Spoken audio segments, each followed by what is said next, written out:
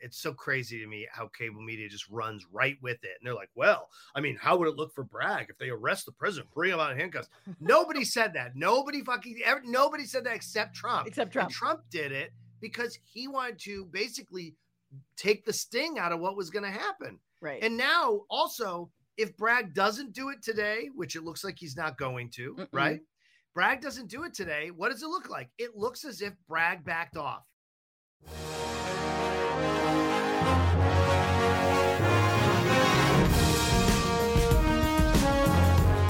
Hi, everybody. How are you? Welcome to the Bitchuation Room show. So good to have you here. So happy you stopped by. So happy that you pressed play on your little device. We have a great show. Lots to get to. Some serious stuff. It's going to be a little bit of a heavier show. Just going to put it out there. We're going to talk about climate displacement, the 20-year anniversary of the Iraq War, and how we'll probably do another Iraq War in my lifetime, and how I generally want off this planet. You know what I mean? Just like shoot me into space. You know what I'm saying? We'll see what happens. I could take it. Start that Frantifa colony. And other things. But no, just send me to the planet where matriarchy exists, because I feel like shit's going pretty well over there. We have also comedian Anthony Atmanuik joining me. We're going to talk about, of course, Trump not being arrested, but wanting to be, but calling his own arrest. And then there's like drama with DeSantis. Of course, we have to talk about that. And then for that climate discussion, author Jake Bittle, contributor to The Grist, will also be here to talk about his book, The Great Displacement, Climate Change and the Next American Migration. America's Next Top Migration. Hey, we could definitely sell this show. Who's to say that Hollywood doesn't like climate stories? Yeah, it's good. Anyway, if you are here, thank you so much. Make sure you're liking the likes and you're clicking the clicks and you're subscribing and you're sharing. You're letting people know what you listen to. And of course, if you are on a podcast app, give this podcast 5 stars on Apple Podcasts, on the other one, you know, the one that the Joe Rogan, what's the Spotify, right. This is from GSIV, a review that says, love Francesca. Miss F, which I like, Miss F, like I'm a benefactor, is funny, articulate, and states the progressive position well. She's become my favorite podcast personality. Wow. Guys, there's a lot of podcasts out there, but Miss F, she takes the cake. You know what I'm saying?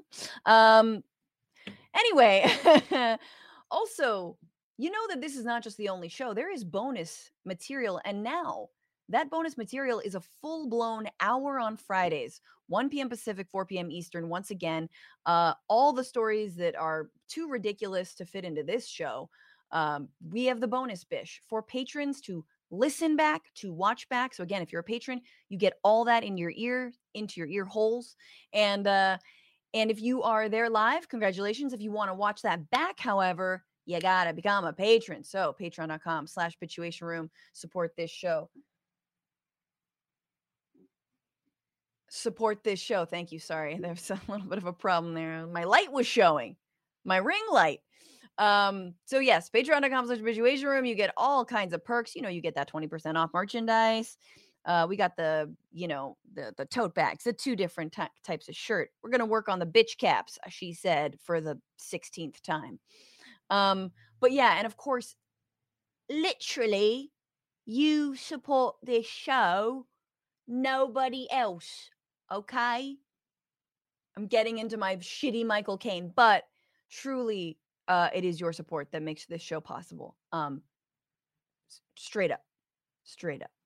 But if anyone wants to sponsor me, again, like weird apps that, you know, I don't know, for misshapen fruit. And again, misshapen boobs. Bras for different boobs. Like, you know, when one's like, anyway, sponsor me, baby. You want to talk about misshapen boobs? I'm a nursing mom. All right, let's get into this. What are you bitching about today? Let's keep it light, guys. Keep it light, keep it tight.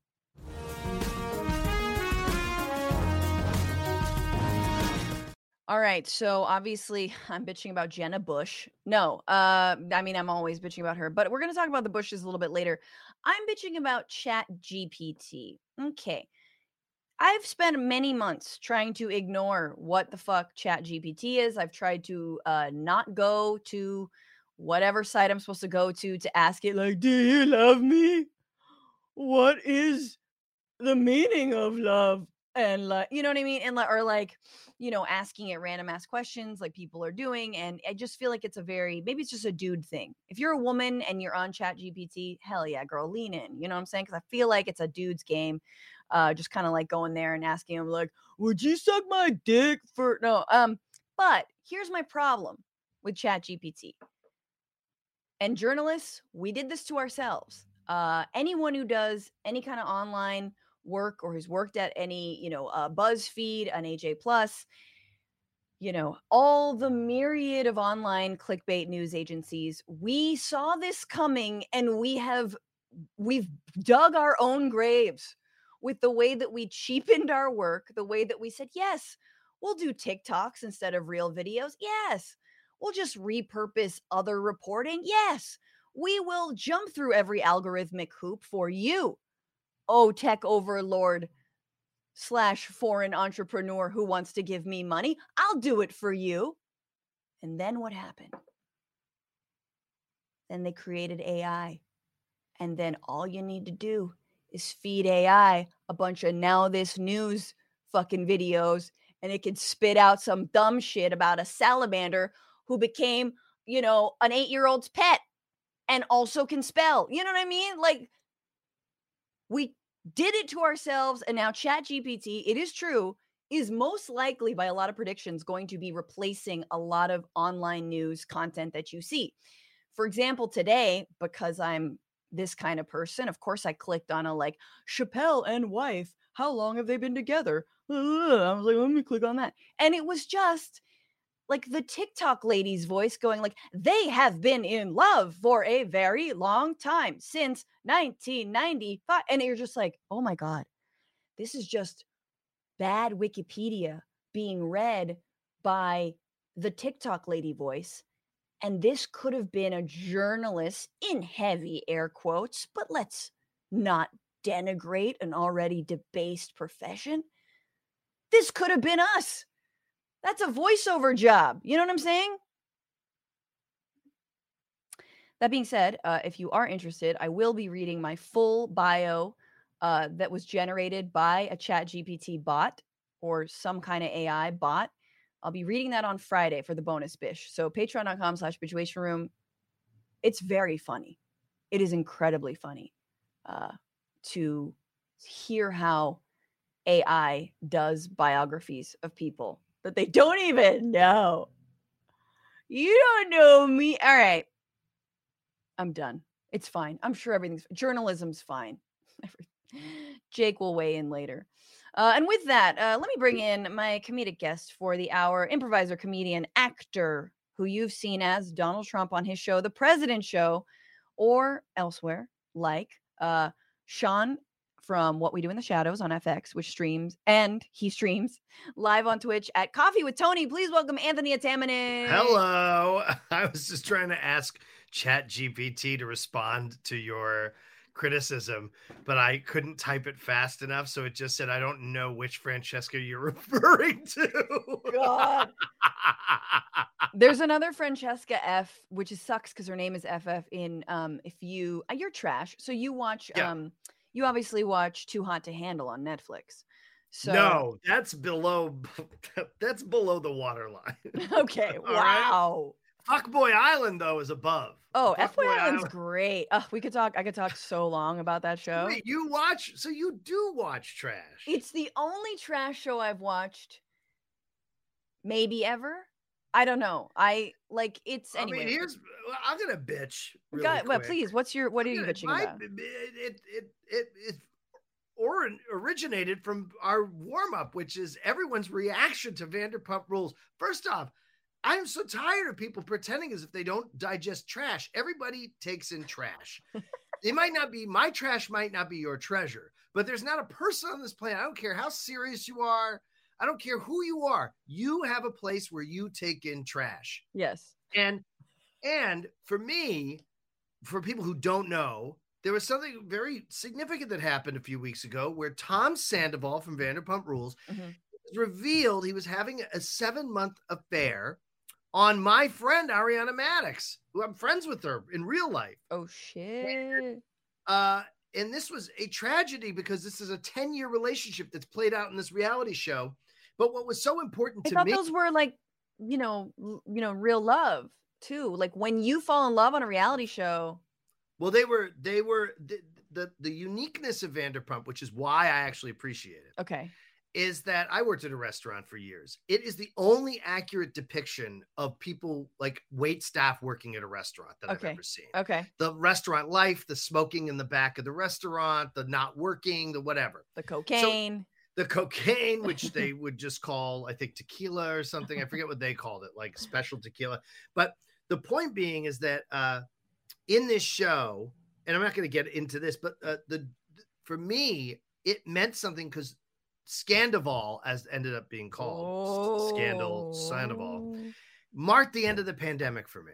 For me, I said, this is the end. I know Joe Biden declared it was over last year, but no. And it's certainly not the fucking cast of what's that soccer show that they all were hanging out? Yeah. What the hell's that Apple show? Why when you say Ted Lasso? Yeah, Ted Lasso. Fucking Ted Lasso showing up at the fucking White House. Which if like there was ever a vote blue no matter who moment for Ted Lasso where you're just like, well, that's it. Ted Lasso goes on the fucking boomer trash heap of things I don't care about anymore. Well, did they go to declare the pandemic over? Yeah, they went. Everyone's been going there to declare. Everyone's declaring the pandemic over. I'll tell you when it was over. It was over when Scandival happened because it was a scandal we could all get behind. It wasn't, it wasn't whether, it wasn't Aaron Mate's shitty reporting on whether they actually gassed Syrians. It isn't fucking, Jimmy Dore in his like libertarian sellout with Linda LaRouche's wife. I mean, by the way, when did the far left become just a bad clone of LaRouche libertarians? Yeah, no, because they never were. Because they never were actual leftists, and also like. I know. Oh, we could get into that. But wait. I love this. That's my bitch. I love so Scandival. So they're separated. Now what's happening with him? Is he gonna go live out his truth? Well, he's with Raquel, this woman Raquel. Right. And whose real name is Rachel. And she was with DJ James Kennedy. Does she also moonlight as a person of color? Yes. Well, kind of the tanner she has. But she had 2 botched nose jobs during the course of this show. Poor thing. Neither one helped her out, but she's also clearly actually the daughter of like radically right-wing parents. And she was doing pageants up until like last year. When you're doing pageants and you're like early 30s, something's really wrong when you're doing pageants. All you need is a hug. All you need is a hug and say you're good enough. And you're like, no, yes, let's get another. Well, but she's a psychopath. Here's the thing I love is like she portrayed herself as this like dimwit dummy. Yeah. But now my wife and I are rewatching the show from the beginning. You're finding the clues. She's clearly actually a sadistic psychopath, and which is why whenever I encounter people who seem like they're dumb ditzies, I'm like, no, you're hiding. I think you're hiding some like actual darkness here. I think what's really going on is way worse. So is this like intra E drama or all these shows? Where are these? This is Bravo. Okay, this is Bravo intra drama. Bravo. Listen, when I did President Show, I basically was like a love letter to my reality show. We did the Real White Guys of DC. We did Vanderpump Rules. We had a member of the Real Housewives of New York on the show as a guest. Okay. I am a firm believer, one, in the intersection between reality television and politics. I don't really see what the difference is. In fact, except reality television is more interesting. And in addition to that, I think that I just wanted really to be on a Bravo show and I just couldn't figure out how to do it. So I just tried to turn my show into one. Your Bravo. I mean, I do think that rebooting, your Trump impression for a Bravo show would be just wonderful from Mar-a-Lago. You're like, And never. Absolutely not. The only way I would do Trump again, I've already decided, is I will do a 10 mil. touring drag brunch show that only plays in Florida, Tennessee, anywhere where they're banning it, and I would play Donna Trump, and I would sing, because one of the big things was, I will say this, that we have a video of me talking to what's her name? What's that lawyer who's like the famous lawyer, sexual harassment lawyer? She's like on everything. Don't know. Gloria Allred. Okay. We had Gloria Allred on the show, and we had a thing that would never aired because we couldn't afford the song, but we aired it online, of me dancing to Gloria with her. And she did it. Like, we fully like danced. She like got down, which was pretty great. Because she's a pretty sort of like mainstreamy figure. And she was down to clown. We had no idea at the time, when we were doing the show, that even all the music I would play, that I would dance with Mike Pence with Pete Gross to, where we would do Trump and Pence dancing between the acts, were all the songs that Trump likes to play pre-show at his rallies. You guessed it. I'm and saying Gloria was the big one. You know him. So I would come out as Donna Trump and lip sync to Gloria. And what I would do is I'd get that Meatball Ron, the Meatball Santos, the Meatball drag act, who does the Santos. Have you seen the Santos drag act? No, where she, he did drag, but now there's a new drag act that comes out in Santos man drag, and then they disrobe into the Santos drag outfit. Yes. So it's like a man dressed as a woman, dressed as a man, who then undresses as a woman. It's brilliant. I'll send you the video. It's a brilliant. I watched that. This is one of the greatest acts of political theater I've seen in quite a while, because it was multi-layers. Political theater. Well, I might have you. Look, you can do drag for the Bitchuation Room anytime when we do our next live. Very looking forward to that. But we have to get into the week and everything that's gone on. Oh, fuck yeah. Anthony's bringing out the wigs now. So let's just do it. Let's just get into this, guys. This is the week where.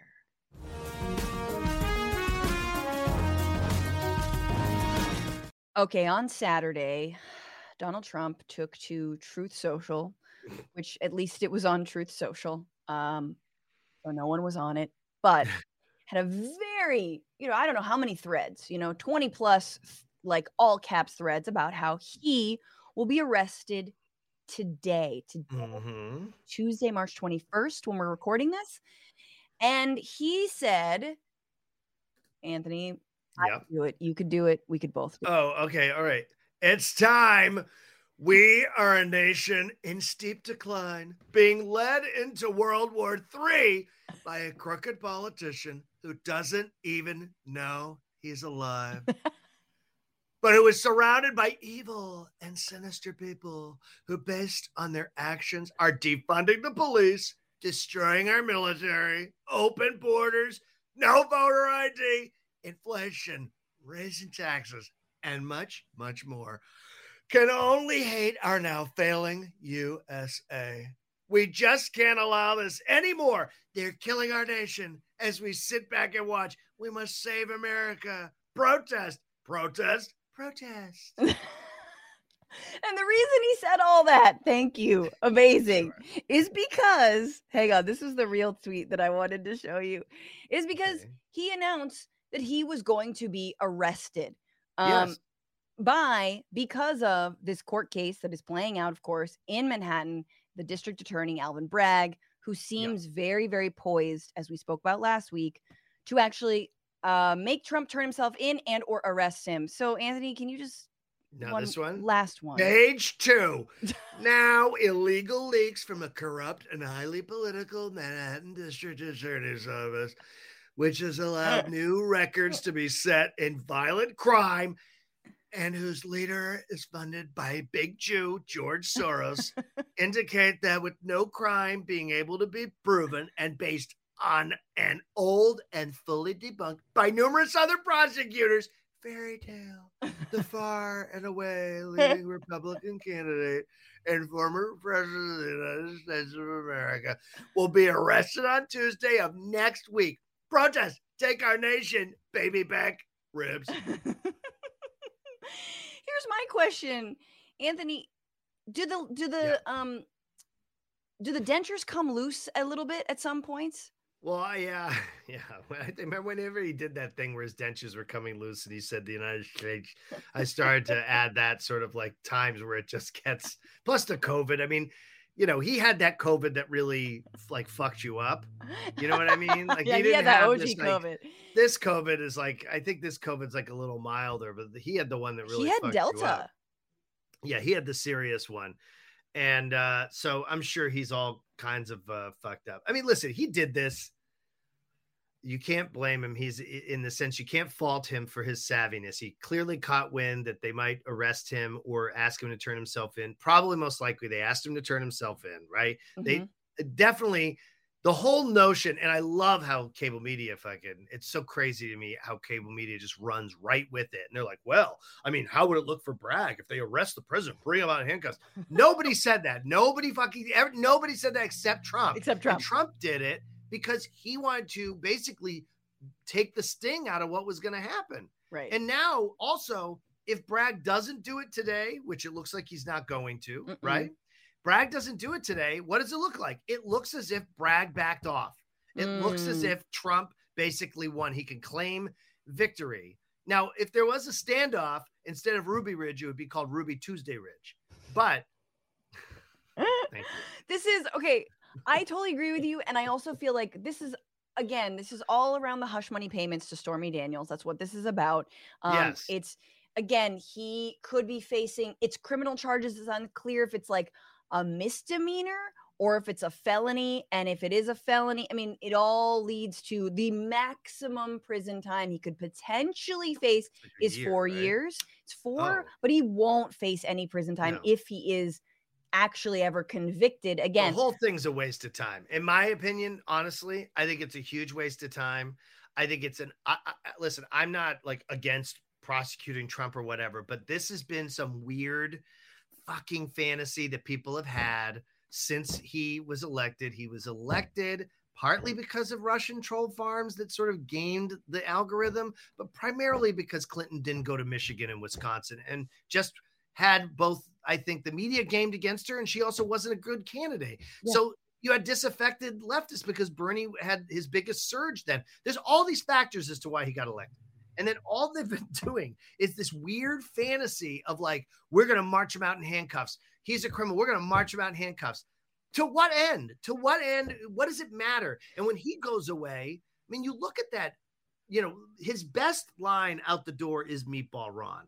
It's so much better than Ron Sanctimonious. Meatball Ron's brilliant. And by the way, Ron DeSantis has an ice cube's chance in hell of getting elected president. He is such a boring fucking pig jowl of a piece of shit. He is not interesting at all. He's only interesting in Florida. Does look, when you just said pig jowl, have you ever seen in the butcher shops when they actually like deface the pig? I apologize for any like vegetarians and vegans out there. Very upsetting.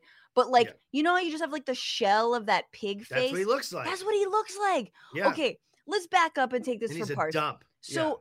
So he calls on everyone to protest, support him and whatnot. This was the night. This was Monday outside of Center Street. 10 members of media for every one Trump supporter. There's nobody here.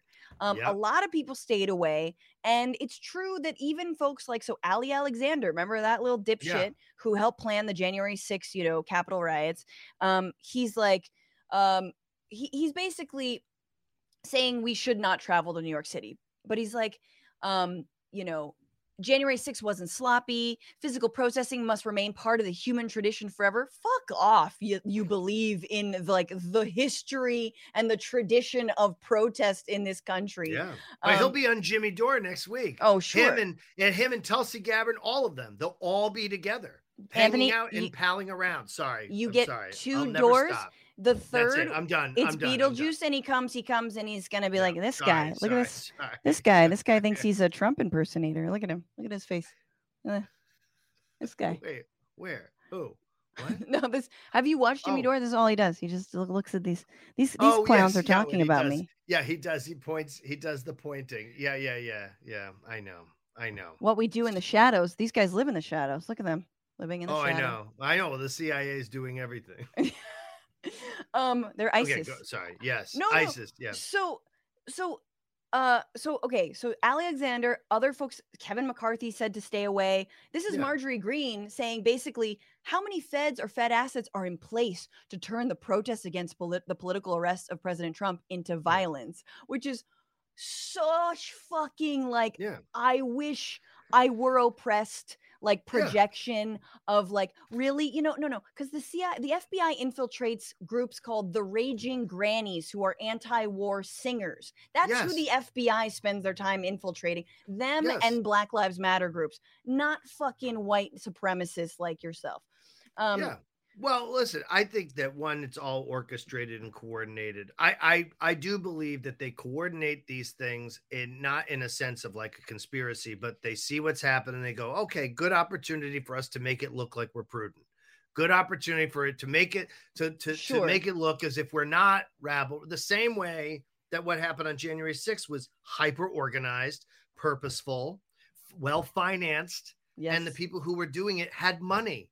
I love the fiction that that both, by the way, blue dog, Biden Democrats, and also hard lefties and righties. Everyone sort of does this portrayal of like the poor, bedraggled white man No. fucking protester. No, these are people who could afford during a pandemic to fly to DC, stay in a hotel for multiple days, okay, and wear flak jackets that cost hundreds, if not thousands of dollars, Yes. and fake weapons and real weapons. And it's all, this is, again, always what's happening here is the dalliance of the credit card class and people who have money.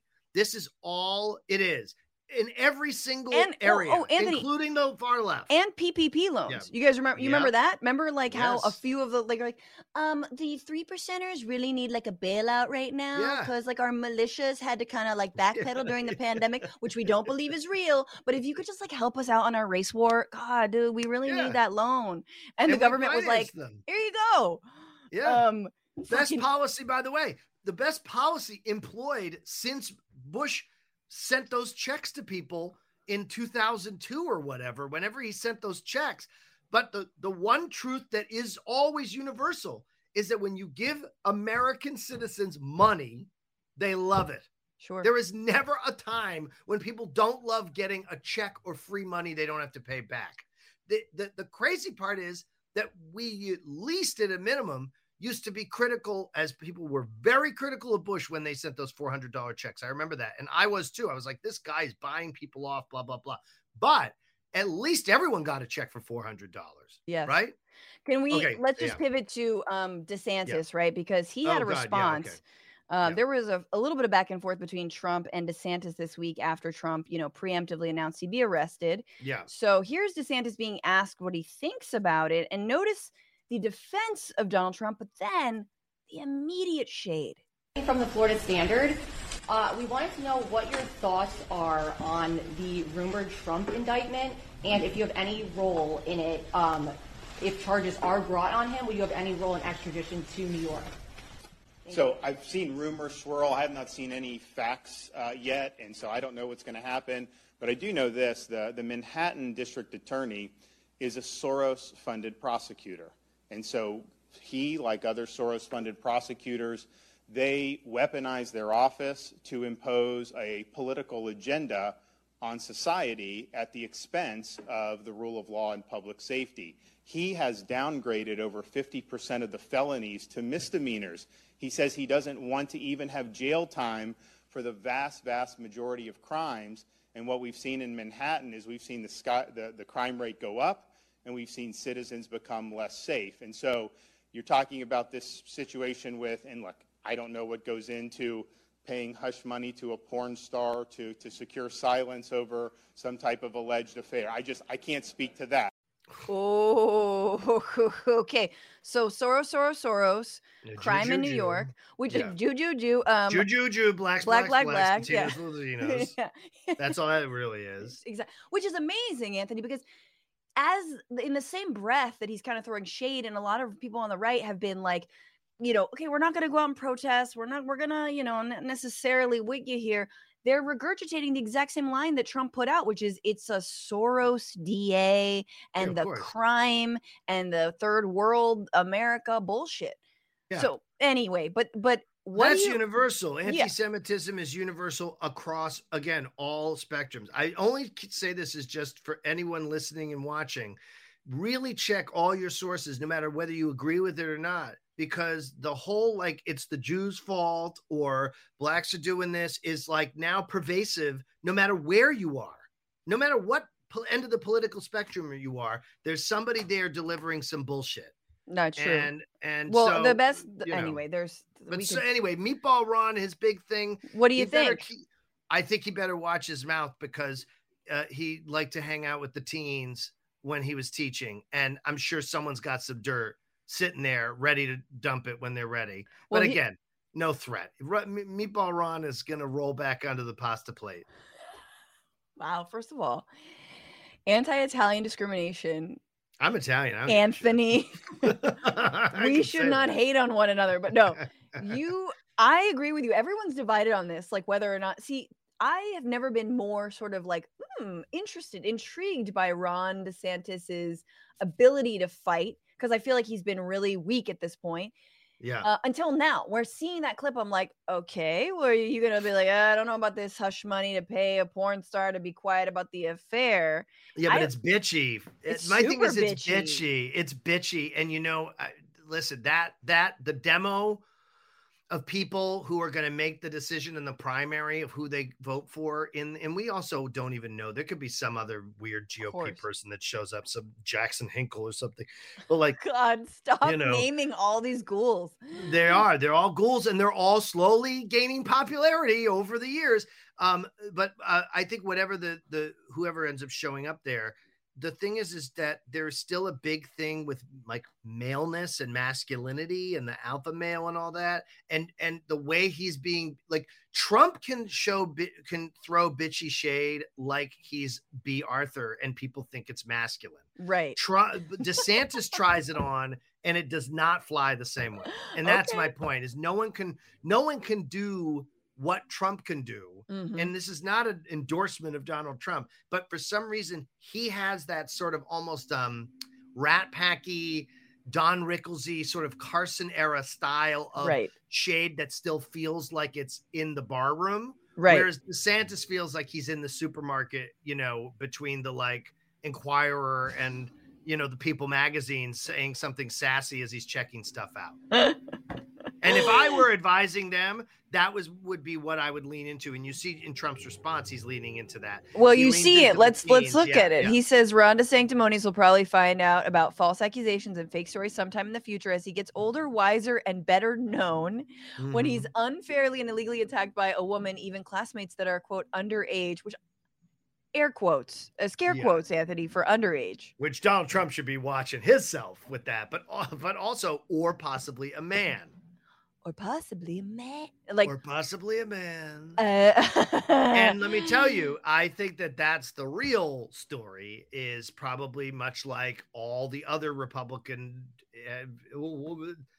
everybody. I mean, it seems like everybody, but, you know, especially these moralizers tend to have a DL life. Mm-hmm. And I would not be surprised if Ron DeSantis was on the DL in some fashion. That, by the way, does not mean their version of DL is also like a non-consensual DL. Like it's always like, oh no, he groped a male staffer. Right. He still has his job.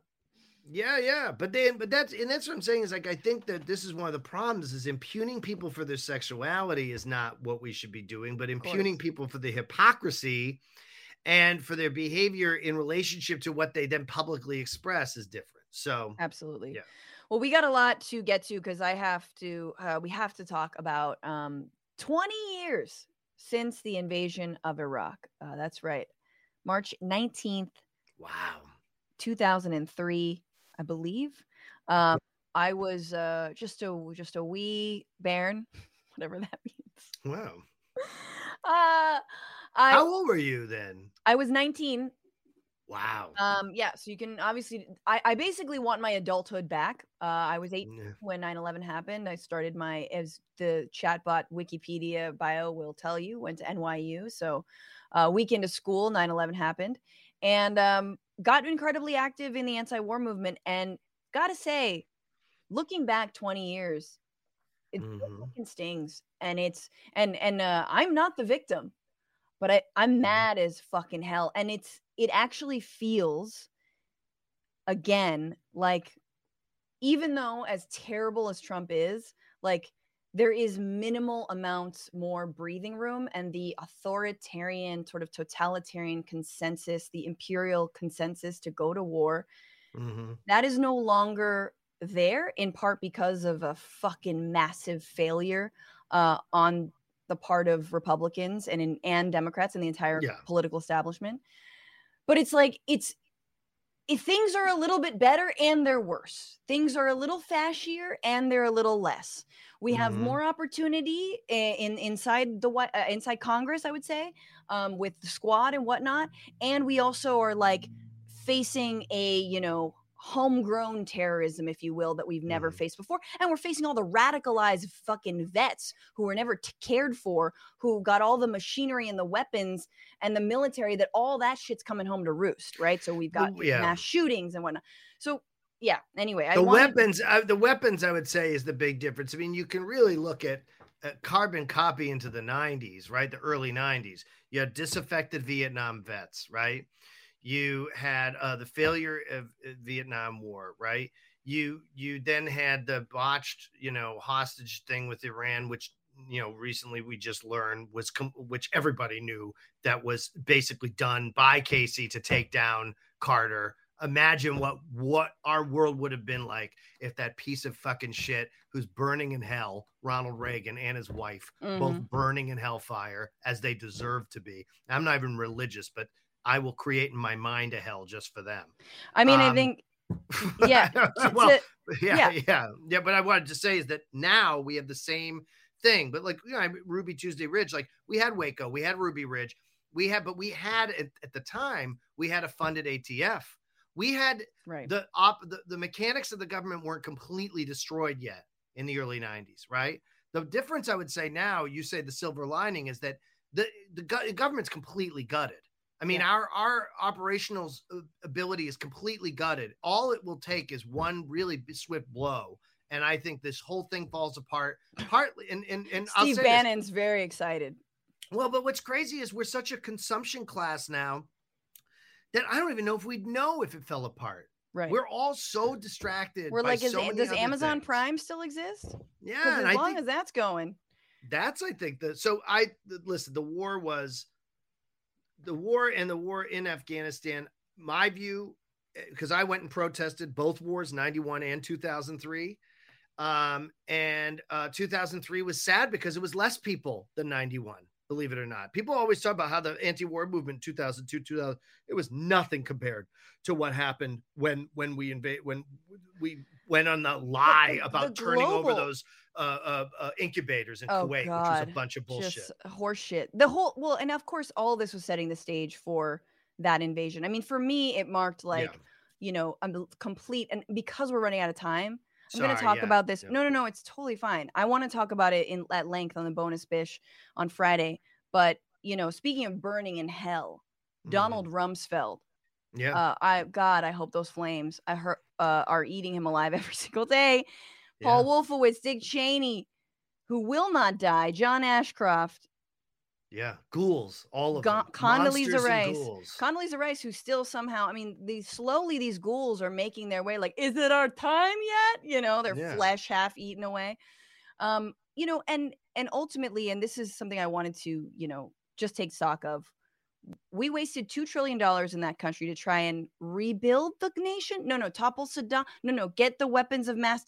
9/11 retribution. Wait, I don't pick one, motherfucker. And we didn't do any of it. Well, we didn't even do it. Like, if we're going to do it, I will say with Colin Powell, the one thing I agree with what he said was if you break it, you bought it, right?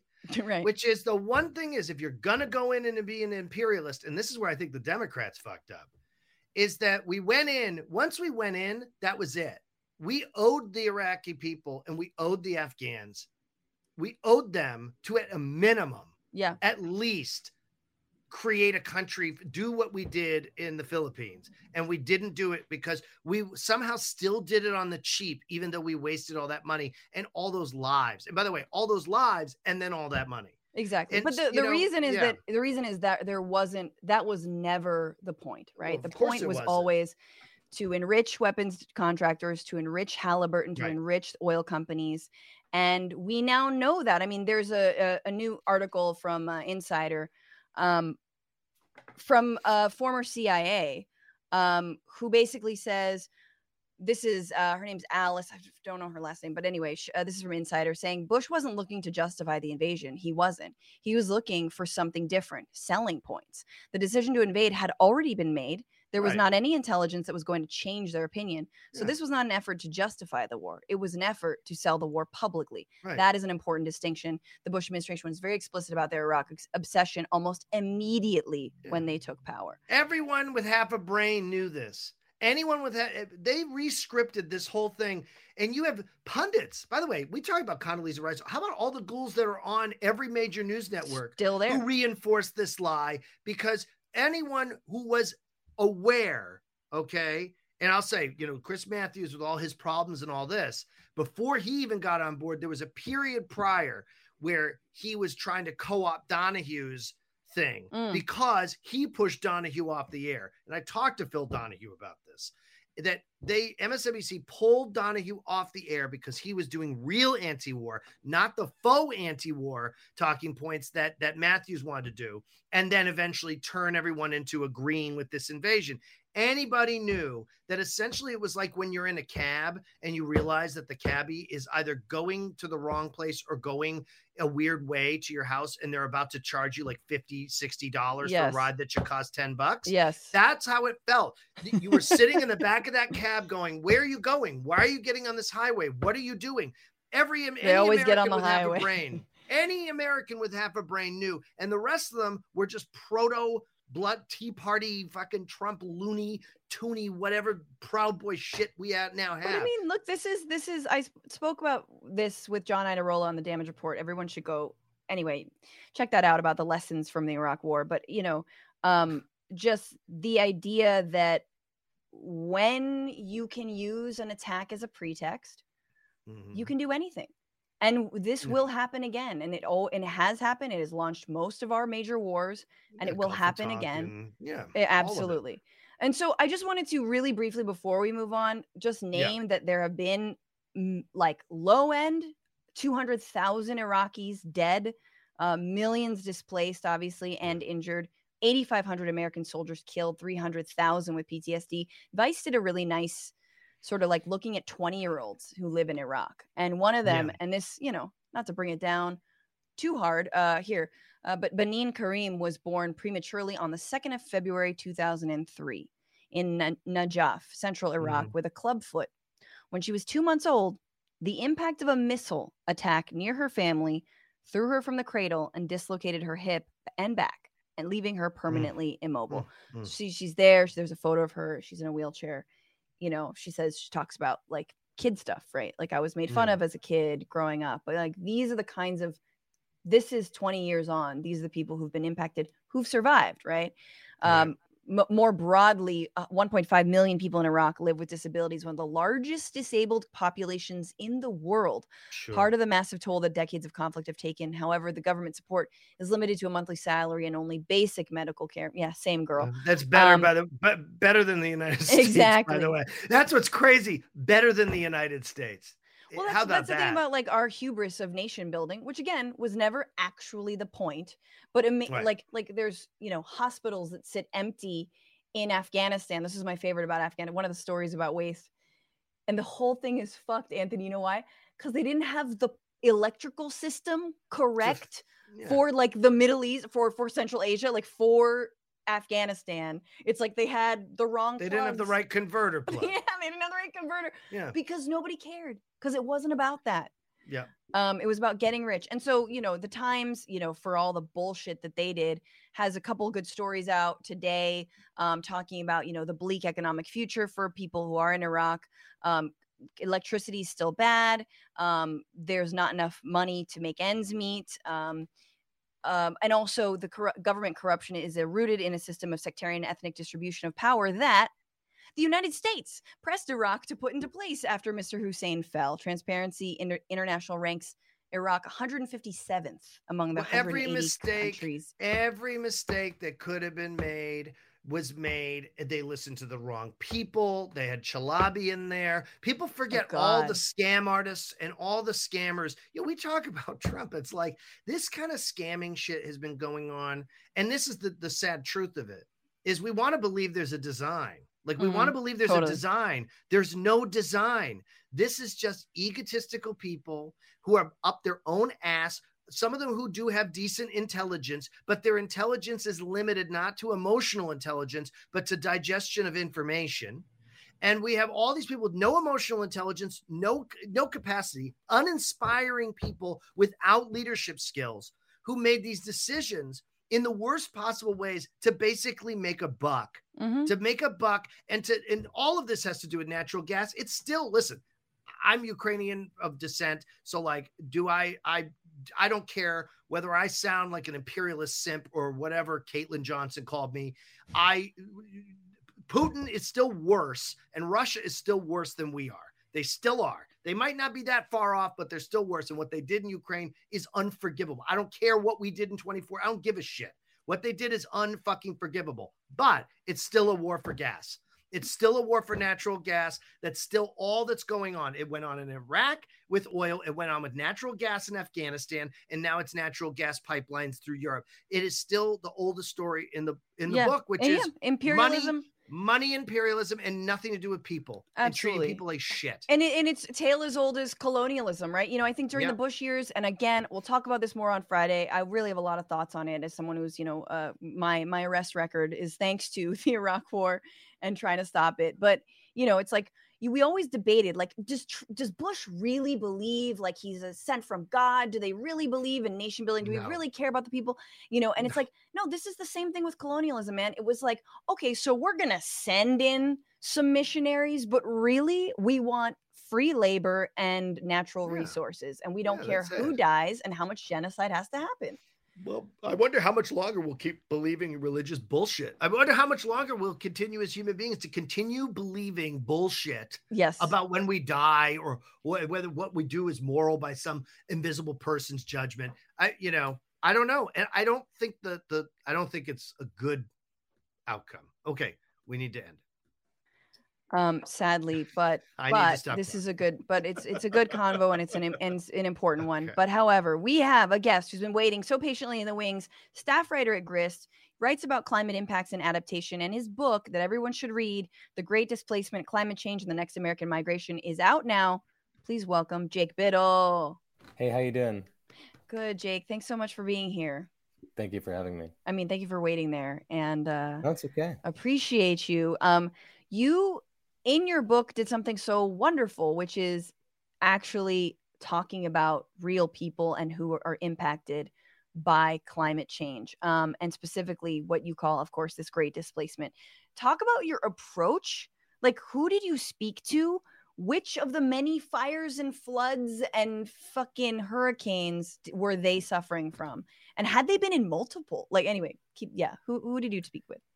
Yeah, so what I wanted to do was, I started working on the book in 2020, and what I wanted to do was look at the sort of longer term recovery from a few big disasters that had happened a few years earlier. So instead of picking the ones that were, in the news at the time, basically what I did was I looked at a few hurricanes that had struck in 2017, a really large complex of wildfires that had hit California, Northern California, that is, in 2017 and 2018.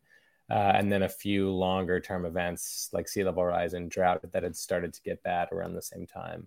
What I really, what I started with each place was really the people who had lost their homes in each disaster, used the white pages or in some cases records from FEMA to figure out who had sold their home or who had left after disasters. And then I basically just called them and asked them to tell me what had happened to them. And I kind of worked out from there to try to create like a portrait of what each community had been like before the disaster, what its history was, and then what kind of happened in the sort of chaotic first months and years that followed a disaster, right? So people move, they come back, they decide whether they want to leave or not, they get screwed by their insurance companies. I was really trying to show how like the financial and economic turmoil that follows those disasters and the difficulties that the government has in helping can push people away, to places that they never thought they would end up. Yeah, absolutely. So what, like, we know we're fucking up on like real climate action as we expand drilling in the Arctic and whatnot, even though it's the most any president has done in history. So I guess we should be thankful for the, crumbs that were given by the Biden administration. But how is the government doing on these levels? Like who did you like? How did FEMA show up or not? How did they, like, what was the response and what is the continued follow-up? Yeah, I think like a few days after I started working on the book, I was talking to a woman from New Orleans and who had fled after Katrina, and she said, "You know what FEMA stands for, right?" And I said, "Yeah, Federal Emergency Management Agency." She said, "No, it stands for Fix Everything My Ass." Well, oh, really? I thought it stood for Federal Emergency. No, they do a very, very bad job of this. They don't have anywhere near enough money, first of all, but also they have a pretty outdated approach to what like recovery means, right? So they basically show up, they hand out money to the people who are eligible, but in many cases you have to like upload a PDF of your, home deed while you're living out of your car, your house is flooded. It's very, very difficult to get paid in the first weeks after a disaster. And really there's not much focus on building back safer in the long term, right? So they more or less just put things back where they were to the extent that they could. And the Biden administration has spent, the most amount of money that any administration has, although that's kind of like saying it's like the most pleasant root canal that anyone's ever been given, on this sort of long-term disaster recovery, changing the way that we build to make things more resilient to floods and wildfires. So that's in the single-digit billions so far. It's not very much money, but there is signs that FEMA is now authorized to spend tiny portions of this, whereas in previous decades they could spend none. So you can kind of, your mileage may vary on that, but overall, it's a catastrophe. After a natural disaster in this country, it just almost nothing works, and people are quite opportunistic, and it really lengthens the recovery time for a place that gets hit by a disaster like this because there's just not enough money coming in. Yeah, and what happens to those, like, a few questions about like folks who are displaced. Do they see themselves as climate refugees, or are they like, yeah, my grandfather was displaced by a hurricane, or one small thing that I know is that a lot of folks who fled Hurricane Katrina's destruction wound up in Texas only to be further displaced by massive flooding and hurricanes there. Yeah, it also happened. I also spoke to someone who was displaced by that flooding in Hurricane Harvey and then ended up in California and got displaced by a wildfire a few years later when they were living in a trailer park. We're talking 3 times then.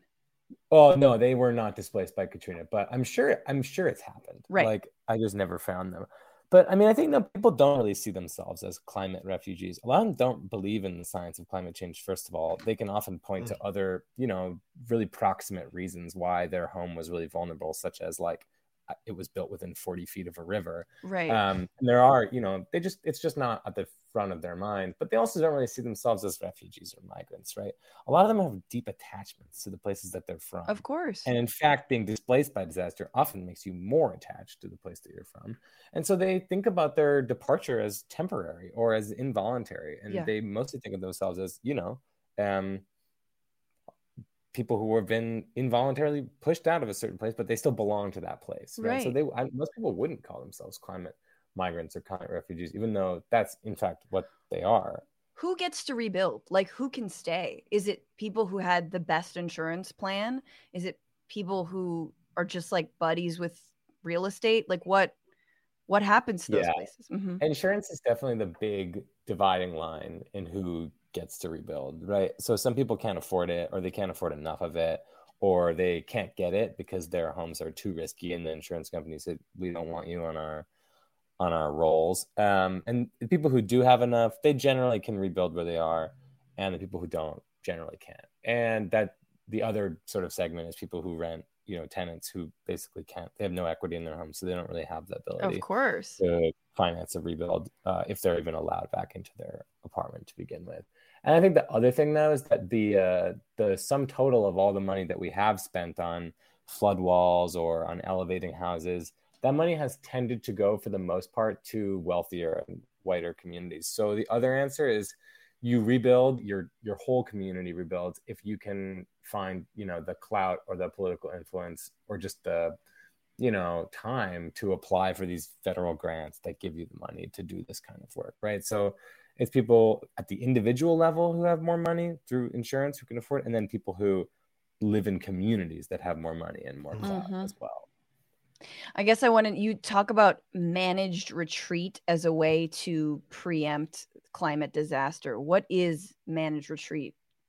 Yeah, so managed retreat is the term that academics use for the government making a coordinated attempt to move people away from a really vulnerable area, right? So the government gives you money to leave your house and then go somewhere else, and then they knock down the house.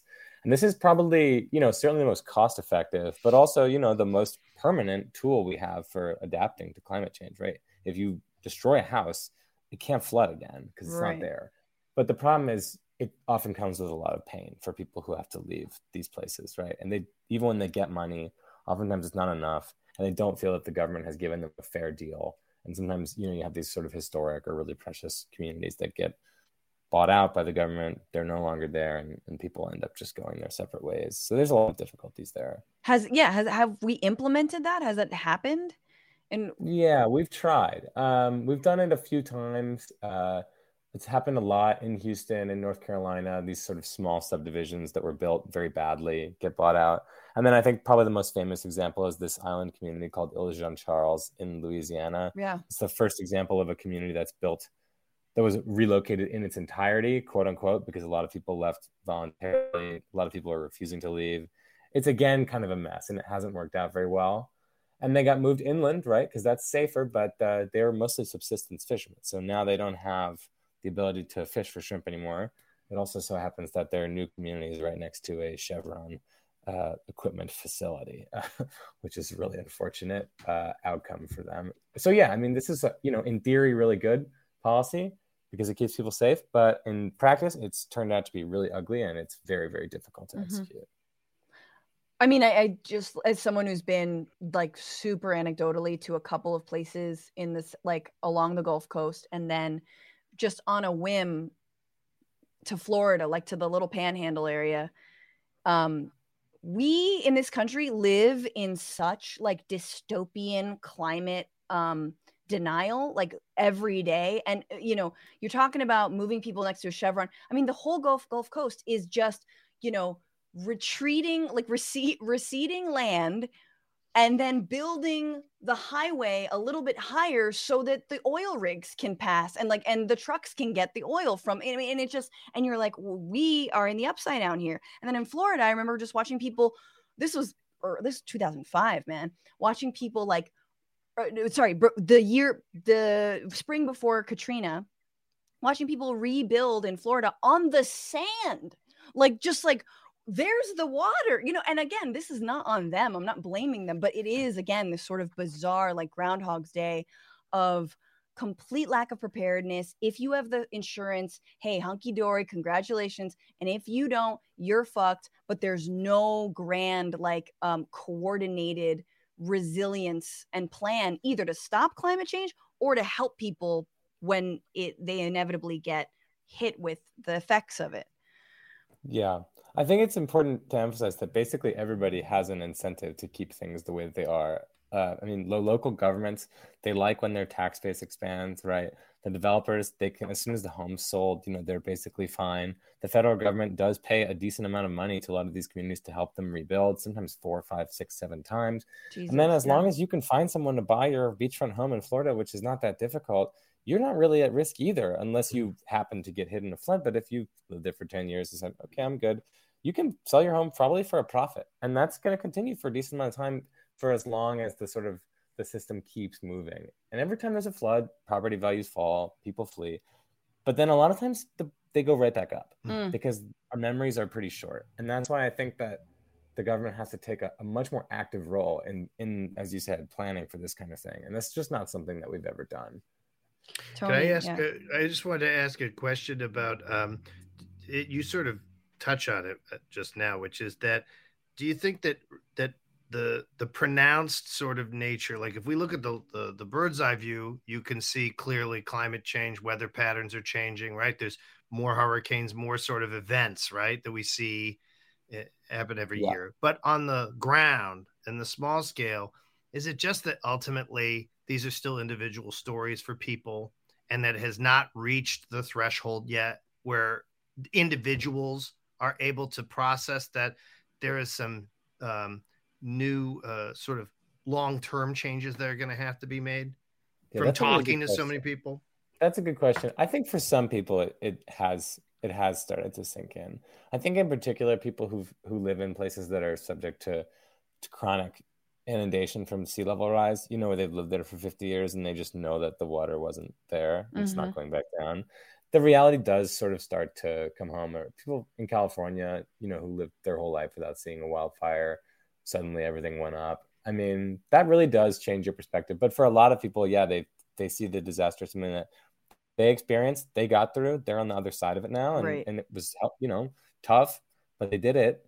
And it's not really part of it. In a lot of ways, they don't even really think, oh, the government should have helped me more. You know, it's just not, it just hasn't really penetrated, I think, for a lot of people as like this systemic.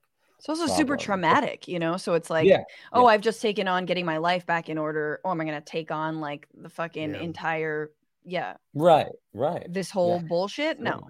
Have you looked into Europe? And, you know, I was just looking at the fact that Pakistan still has 6 months out, 10 million people without clean water because of the flooding there. And the fact that the land bridges that exist, allowing people who are escaping climate change events that are disasters. I'm just curious if you spoke to any of sort of European stories, or what do you think is the difference between the United States and how it's dealing even with southern border migration as a result of climate change versus Europe's influx of people who are going to be coming, you know, north as these problems persist?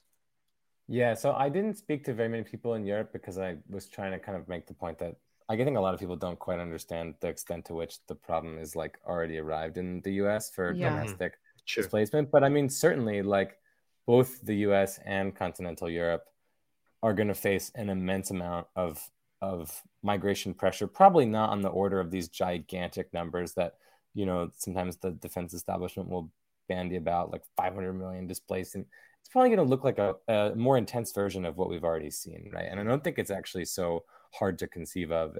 Like the 2015 era migrant crisis in Europe was like, I think, a very, very, very instructive sort of foreshadowing event for what will happen in that continent and probably here as well, right? And like in 1998, I believe like there was a big Hurricane Mitch that hit El Salvador, and a bunch of El Salvadorian people came to the United States. There was a big influx of migrants there. Many of them were very poorly received, right? Even though they were fleeing, you know, extreme devastation.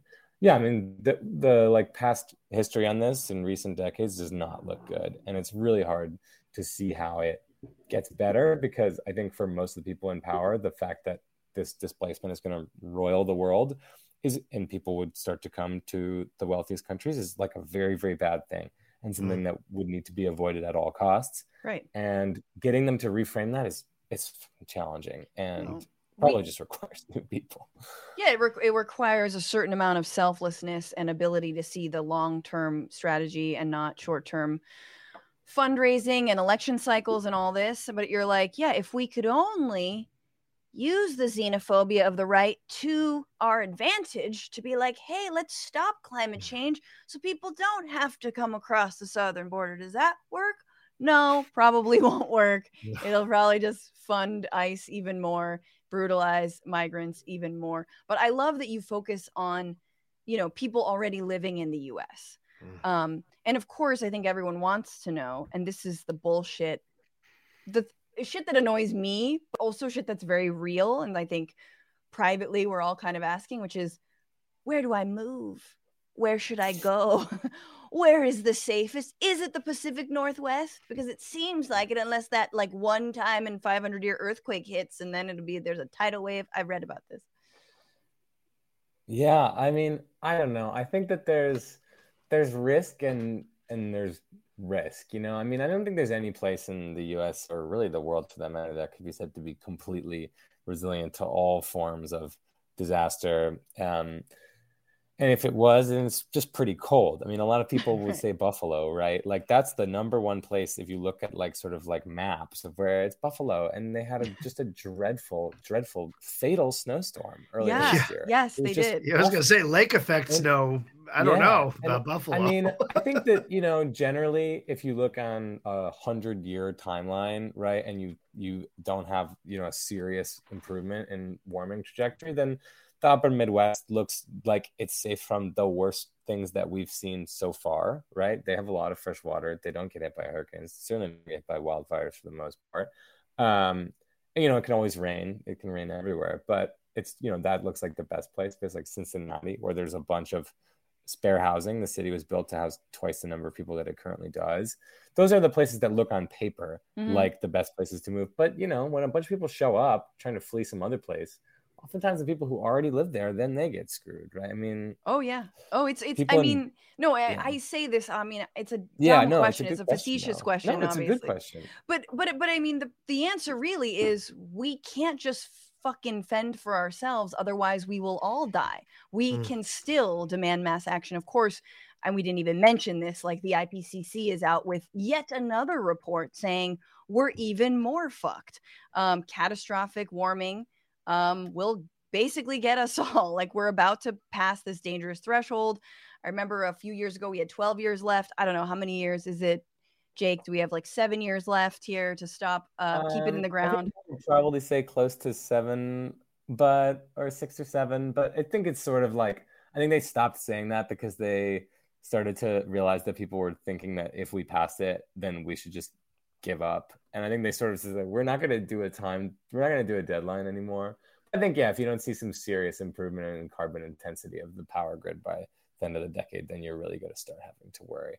I mean, you should already be worried. Yeah. But you should start worrying a lot more. But there also is no money in retrofitting. I mean, we're talking about resilience, right? We're talking about preparedness. We're talking about, we know the shit is upon us already. Yeah. Yes, we have to stop it on all these other levels. But like, where's the moneyed incentive to, remake Texas's power grid? You know, there is none.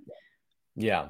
Yeah. I mean, it's the lucky thing is, I guess the silver lining is this stuff is pretty much, it's pretty popular across bipartisan lines. Like almost everybody says, yes, the government should pay to build a levee in front of my town. No one's right. Oh, I'm just worried about the deficit. Like that concern doesn't come into play for people who live in these places. The problem is, you know, it really does. The only entity that has the money to do it is the U.S. Congress, right? There just isn't another. A state can't do it. A city council can't do it. So it's all on the shoulders of the government to do. Because, like you say, private entities don't really have much skin in the game there, unless they're like issuing bonds or something. Right. But yeah, so it's on the feds, and they have to do it, and they can do. People probably want them to do it, but it's a matter of like fixing that inertia problem, I think. I mean, until Anderson Cooper's home is accessible via gondola in the middle of Manhattan or wherever he lives, and we go there and hold him hostage. No, but I mean, that's the only thing I'm looking forward to is just, yes, Manhattan, but like gondolas throughout it. Gondolas in general. Very cute. This is the AI. This is the ChatGPT AI movie depiction of Manhattan. You know? Yeah. Absolutely. Yeah. And then sort of Greta Thunberg's voice blaring in like some hologram, like, I warned you. Fuck you. You know, that. I mean, don't we Blade Runner. Would it require really a massive completely a total realignment of how we do things to actually address what's going on? Like we'd need a Roman style dictator. Like we would need a person, and I don't mean dictator like a Hitler dictator. I mean like in the classical sense, a person who's given complete carte blanche. Someone who can move fast. To move shit and no Congress. I mean, isn't the truth that even with the United States doing this, that you would need to figure out some common agreement around the globe? to undo what's going well, on. the climate bone is connected to the China bone, which we are it's us in completely China. fucking it up. You know, it would just look. Why don't we send Nancy Pelosi to Taiwan one more again? You know, just to see what that does to the appetite to bring China to the table. Anyway, Jake, on the international front, any last thoughts? Yeah, I mean, it's really, really hard to imagine a global solution to the problem of fossil fuels it's impossible to imagine a non-global solution to the problem of fossil fuels, because wealthy countries can always export the production of them elsewhere if they want to stop, right? That's what Europe has essentially done. And I mean, yeah, the US right now in conversations at the UN conferences is like the single biggest obstacle to any meaningful progress on the question of like what are essentially reparations to countries that have experienced the worst of this, right? So those countries have, almost everyone supports it except for the United States. Wow. And they've finally started to back off of that, the tiniest degree, like 1 yard. But I mean, yeah, unless the biggest countries, the US, China, India, and Europe can go to those conferences and say, we want to take the lead, we want to give money, we're ready to give it up. Yeah, our companies are going to have to come to heel. Then you're not going to reach a final, resolution to that problem, in my opinion. Jake Bittle. What a bummer, Jake. Very happy ending, but Jake Bummer Bittle. No, I'm just kidding. But it's possible. It's definitely possible. It is. Yeah. But another world is no. I fully believe that. But I think we need a little bit of column A, column B, a little bit of like rise up everybody, and a little bit of like, hey, let's work with what we got. And now. Right. Yeah. But it's not done. Like, it's really not done. And that's like the number one thing that, I don't know, in every casual conversation about this, like, it's definitely not over. No. And it's definitely not. Well, in other words, you're saying it's not over. Like we're all not on like a path to like death and destruction. No, there's all these exits. Not. Yeah, of course. No, definitely not. Yeah, it's a live ball for sure. Yes, and it will be for a long time. Yeah. We just how do you energy? Well, that's the thing about like inventing, like trying to find the silver bullet. It's like that's all bullshit. Like it's right in front of us. It's also, and it has in it, like Anthony said, it has everything to do with reining in, unfettered global capitalism where corporations can treat the earth like, a fucking toilet. And so, we've known this ever since or before, Naomi Klein wrote about it. So, but shit, I was going to say something and I forgot what I was going to say, but the Great Displacement, Climate Change, and the Next American Migration. Guys, read this because it's intimate stories of 7 people and their experiences, and also understanding these places that we only hear about in the news, but understanding them more intimately, which I think is wonderful. And also, Jake is an excellent writer. So get this book.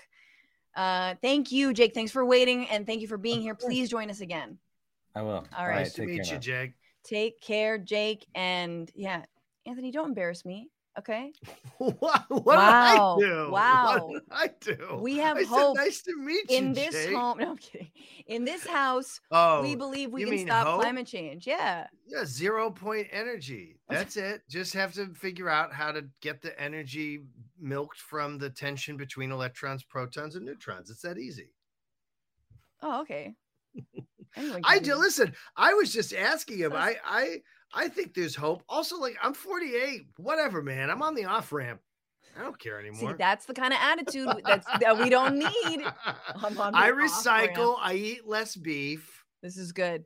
I'm doing ExxonMobil's personal responsibility model that actually was designed to distract us from the fact that they're the ones who are really causing the major problem. Somehow we got convinced that us putting our plastic bottles in a landfill that we just separate it to go to the same landfill was somehow the solution. Insane. Oh, yeah. Drives me fucking nuts. All right. We have one final segment, you guys. It is March Madness. I don't know what that means, and I don't care, but I do know that it means brackets. There are many brackets. Brackets mean fight. 2 people fight. We're doing March Madness Culture Wars.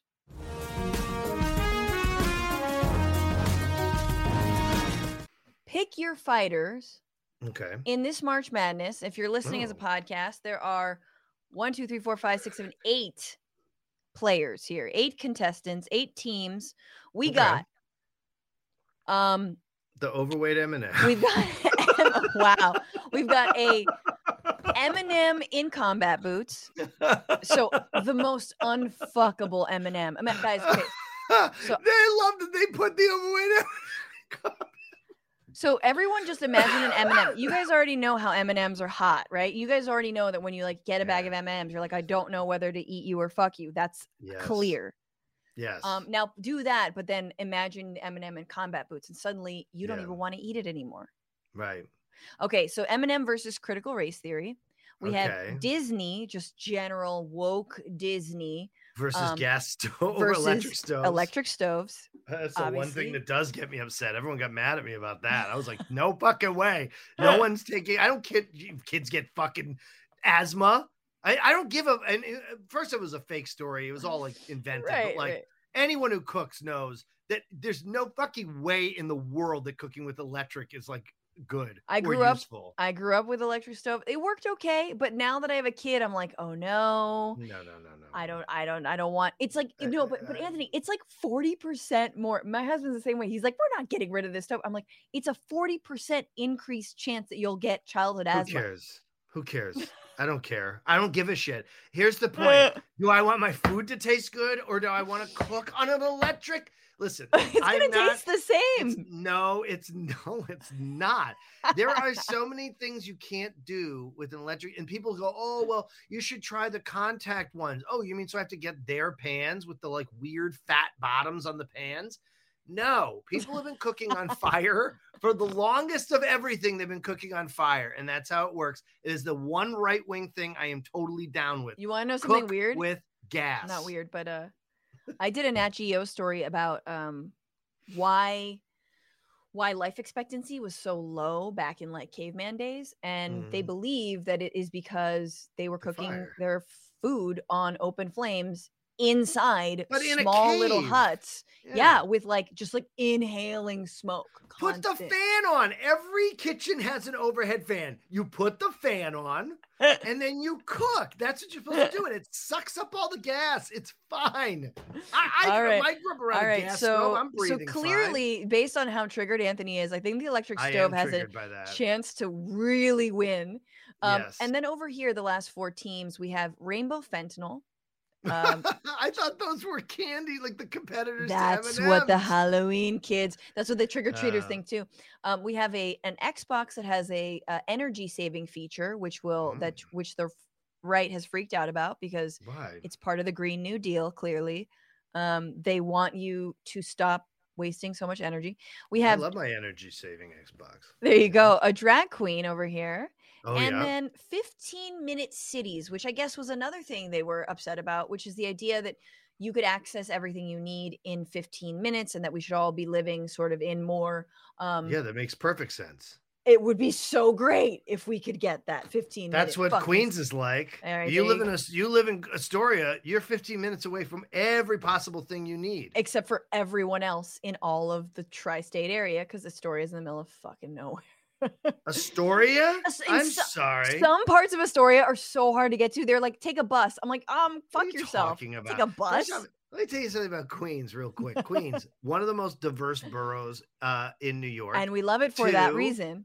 More languages spoken in this borough than anywhere else in the world. None of that has anything to do with accessibility, Anthony. It is the only place where the average Black family wealth is higher than white family wealth. That's cool. Okay. And in addition, you could take a bus. I took a bus. I grew up in a very poor neighborhood outside of Boston.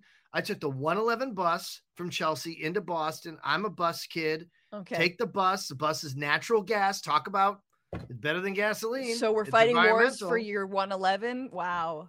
Yeah, 911 to 111. I'm taking the bus. All right. I love all of that. First off, I love every single thing there.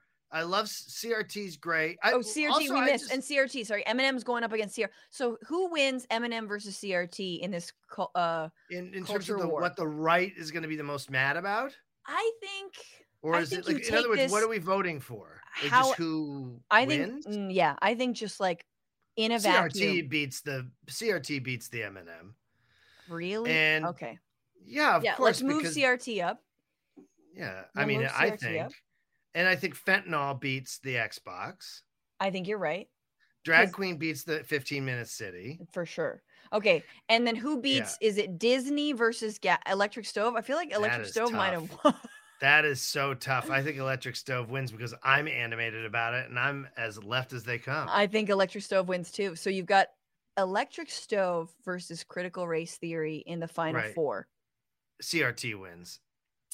That. Oh, are we not doing that? No, now, we can't. No, we could. So wait, Critical Race Theory versus Electric Stove. Okay, yeah. Which, I mean, CRT, this isn't, I mean, very few people will be actually exposed to real CRT, whereas everyone will be exposed to the Electric Stove.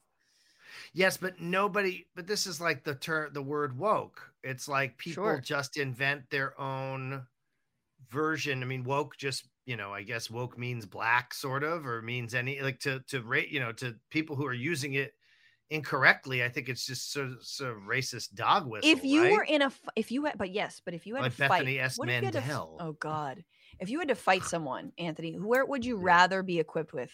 A book about CRT or an electric stove? I'm going to say a book about CRT because I win with words. If I had to fight with somebody, yes. Well, I mean, the stove, I'd set them on fire. I would just light something aflame, and very slowly. I would burn Bethany Mandel's book and then throw it at them. There we go. Not with an electric stove, but I'm going to say CRT moves forward. Okay, so CRT's in the final. Okay, but Rainbow Fent over here versus Drag Queens. Drag Queen wins versus CRT because that's the platform of the GOP for this coming year. But okay, now without Republicans sort of pulling the strings here and their fear. Yeah.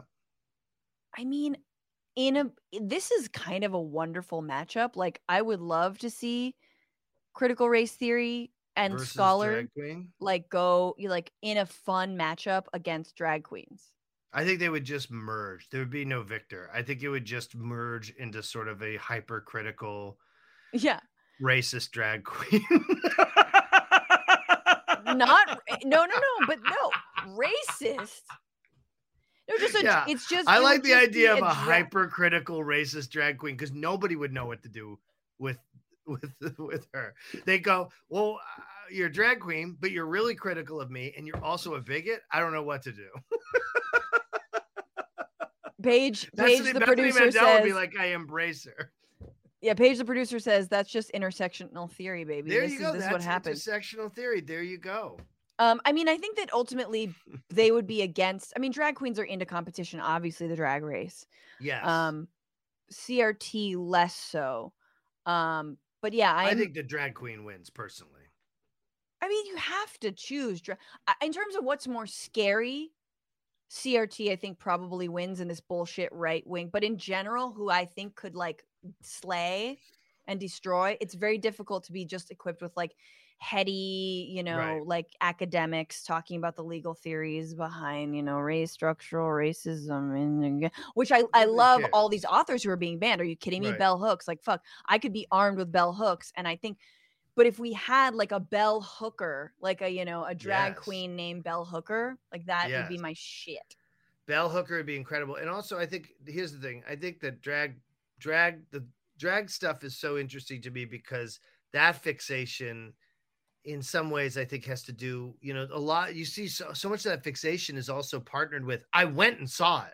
I went to the show. Totally. I went there and brought my children. We sat through the whole thing and had brunch and we were disgusted, but we loved it. Weirdly, I think that's one of those ones where it's everyone's actually into it, but they can't admit it. So then they have to make up a weird sort of story around I hated everything. CRT, to me, I just go, oh God, I'm out of school. I don't want to know. I know. I don't want to read. I don't want much theory. I want to see a drag brunch. I don't want to read shit. That's quite frankly. If Anthony I'm honest about it. Atmanuik, you're wonderful. Thank you so much for being back on the show. Where can people find you, follow your work, maybe see you live? Well, you can. Is this live now? People are watching this? Yeah. Oh, well then at Caveat on Thursday night at 9:30 in Manhattan, you can see me in a show called We Fixed It. Hell yeah. Which is, let me just make sure that I have the thing here. Yeah, We Fixed It, Thursday, March 23rd, 9:30 p.m. at Caveat New York, and Emmy Blotnick's on the show. Nice. James Tyson, Rima Parka, Emmy Blotnick, former head writer of the President Show, and then me stinking up the stage with my half-baked comedy. And you can also see Coffee with Tony live on twitch.tv/Coffee with Tony. It's not as put together or as professional as the Bitchuation Room by any stretch of the imagination. No, but I do my own graphics. There you go. I mean, same as you could tell, or Paige. And season 5 of What We Do in the Shadows is coming out soon. I think maybe in the summer or the fall. And I think we start filming 6 soon. I don't know when. So that's exciting. That's very exciting. I'm a big fan. Tony, be very, very well. Thank you so much for being on. Thank you, Francesca. Everybody follow Anthony. You know, it's rare to have someone with such good politics and be so funny and so talented. That's Anthony Atmanuik for you. But thank all of you for being here on another episode. Enrique, throw a shout out for us, Latin crew. The Latin crew? ¿Qué es el Latin crew?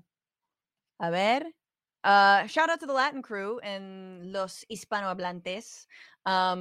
Yeah, we were going to talk about the new Netflix film Chupa, which is very funny because it just means suck, and it's about a chupacabra, and it's like the dumbest name ever.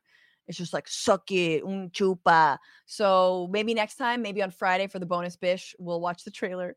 Vitingale became a member on YouTube. Hell yeah, that's how you watch the show back on Fridays. You get that bonus bish. Thank you so much, Vitingale. Marcus Aurelius, I did Dragon 6th grade in the 80s, and no one said anything. It's true. Fuck yeah. No one was like, you've been groomed. Very cool. Dominique Arma says, Lisa Vanderpump was at her city council trying to get her restaurant open peak pandemic. There you go. See, I knew there was a reason I don't watch.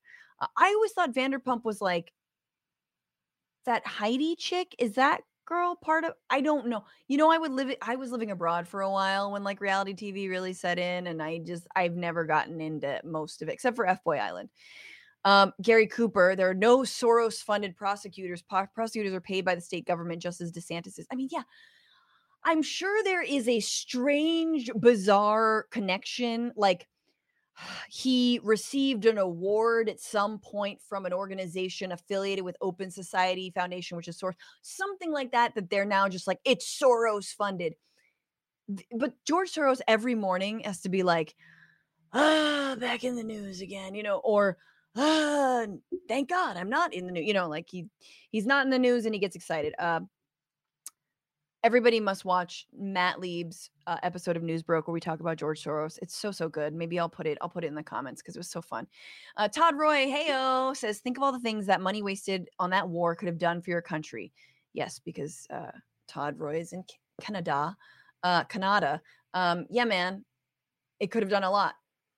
But we can't have nice things. Costa Kyriakopoulos, I hope I said that somewhat right. I went to jail over protesting that damn war, illegal from the start. Same. And yes. So I'll never get over it. Rachel Atwood, the Blowback podcast, did such a great job covering the Iraq war. They're great. They're excellent. And I'm excited to give sort of my take and what I've learned and what's gone on and sort of the headspace I was in. But I think it was a psychic break for a lot of us, with any illusion that we lived in a democracy, any illusion that our country and our government did good around the world, any illusion about American greatness completely dissolved after that moment. And we'll never get it back. We'll never be the same. And I think the same was for a lot of young folks protesting the Vietnam War. And that war was even more heinous, and even more people in body bags. And again, Americans lost. Yay. Terrence Trumbo on YouTube. I know a family whose house in paradise was turned to ash. Just insane. I mean, and we don't follow up. Like, nobody does what Jake does and sort of asks how people are doing. What is this town like anymore? What happens to this town? Let's see. Thank you, Jody Odell, for being a new member. Hell yeah. Our Means said, let him cook. I think this is about Anthony wanting to cook on a gas stove. Dank Pearl says, we need a drag queen CRT book to children. Poppin' fentanyl soaked fentanyl-soaked M&Ms fried on an electric stove. I love it. All the things. And then Willie Gus Rainbow Fentanyl just killed everyone who saw it. Oh my God. Like you guys could smell it coming across the screen, right? It was really, really scary. And I want to thank the new patrons at $10 or more and all of the Twitch subs, which we don't have a lot of Twitch subs, and some big tippers with the fart song.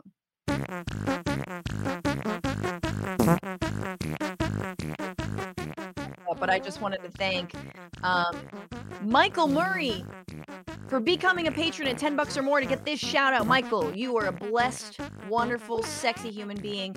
Michael Shelby, 2 Michaels. Michael, screw that other Michael. You're the only Michael that matters. Thank you for becoming a patron at $10 or more. Thank you to the big tippers, Sheila Leeming, you saint, you beautiful human. Sheila gave a huge tip, TBR-Live on Venmo, TBR Live on Cash App. You can tip too. Thank y'all so much. And thank you, ADC 1790, for cheering 101 bits over here on Twitch. That was so sweet of you. And again, for all the people who became subscribers to YouTube, thank y'all. Thanks to Paige Omek, Maximilian Inhofe, to Andy Vasoyan. Y'all, we stream every Tuesday, 1 p.m. Pacific, 4 p.m. Eastern on YouTube and Twitch. Also, of course, on all the podcast platforms. Follow us on Twitter at BitchuationPod, TikTok, and Instagram at FrannyFio. And remember, fight the power, fuck the patriarchy, and don't just bitch about it. Be about it. Bye.